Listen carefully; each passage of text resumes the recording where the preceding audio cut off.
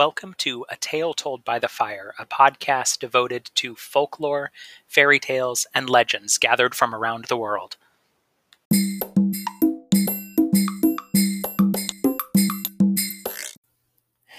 Hello, and welcome back. I hope that your week is off to a great start. Here in Texas, we are preparing for the polar vortex this week. It's about to get very cold, at least by Texas standards, for the next week or so.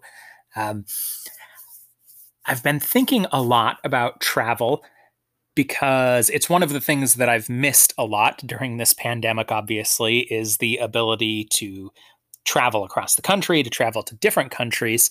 And if I were to make a list of all of the places in the world that I want to go, right there at the very top of the list would probably be Thailand. It's been on my list for as long as I can remember, and it is just an absolutely beautiful country, a beautiful culture, and I would love to get there as soon as possible. So that is one of the things that I dream about doing when this pandemic is over and life is back to normal. And that is one of the reasons that I picked today's story. Today's story is The Elephants and the Bees, and it's from the book Thai Tales, Folktales of Thailand by Supaporn Vathanaprida and edited by Margaret Read MacDonald. And so without further delay, let's get to today's story.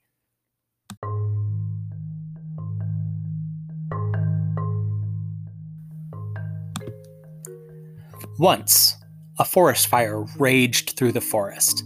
The elephants were terrified. They did not know which way to go to escape. Just then, a cloud of bees buzzed over their heads. "Oh, bees! Bees, help us escape! You can fly high in the air and see where the flames are coming from. Tell us which way to go." "Bzzz, bzzz, sure, we will help you." The bees flew high into the air. They looked to the east, fire. They looked to the west, fire. They looked to the south, fire. They looked to the north. Oh, there was a river. The elephants could be safe there. "Come on, elephants. We will lead you to safety. Follow us." And they led the way. Bzzz, up the hill. Bzzz, down the hill. Bzzz, right over the river. "Wade on in, elephants. You will be safe here." The elephants waded into the deep water until only the tips of their little noses were showing. In those days, the elephants had short noses, like a pig. Just then, the flames came over the hilltop, and the smoke began to billow down the hill. "Oh, help! Help!" buzzed the bees. "This smoke will kill us! We saved you, elephants, now you must save us! Open your mouths! Open your mouths and let us come inside so we will be safe from the smoke." "What? Open our mouths?" But the elephants had to repay the bees, so they opened their mouths wide. Bzzz. The bees all went inside the elephants' heads. The elephants closed their mouths. Now their heads sounded like bzzz inside, but they kept their mouths shut to save the bees. The flames roared down the hill. When they came to the river, the flames jumped the river and roared up the other hill and away. When the smoke had cleared away, the elephants opened their mouths. "Okay, bees, you can come out now." "Bzzz, never mind, we like it in here," said the bees. "It is nice and warm and moist and dark. We are going to stay here and make our honey." The elephants' heads were going bzzz. They thought they would go crazy. "Oh my goodness, we have to get those bees out. What will we do?" "I know, we can wash them out." "Good idea." The elephants each took a big mouthful of water and blew it out their noses.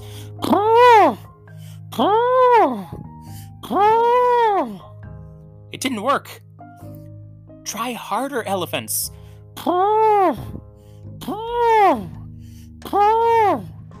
It wasn't working. "Blow harder." Stop! Look what is happening to our noses."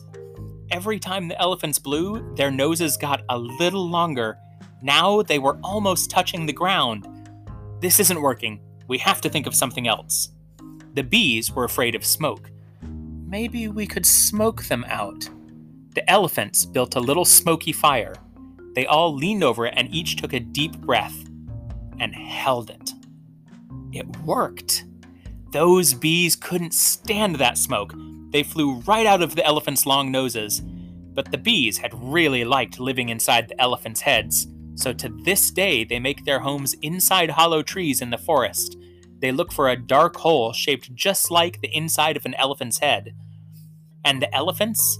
Sometimes they feel as if those bees are still crawling around inside their heads. When that happens, they just suck up lots of water and squirt it out their noses to wash out all the bees. So if you see an elephant squirting water around, tell him, "Don't worry, Mr. Elephant, the bees are all gone. The bees are all gone."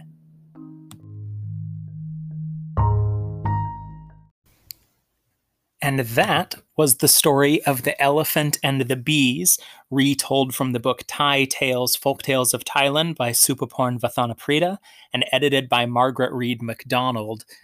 I have an especially soft spot for stories of folktales involving animals or anthropomorphic animals speaking. I don't know why, I just particularly love them, and I find them charming. They seem to be common across all cultures.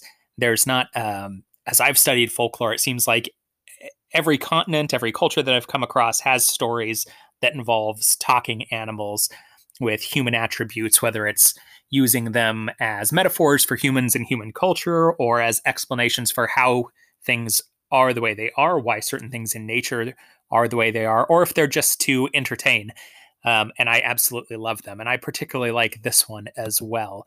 I hope that you enjoyed it. I hope that you have a great week, that you stay warm and healthy. And as always, I am your host, Sean Jex. Until next time, keep telling stories.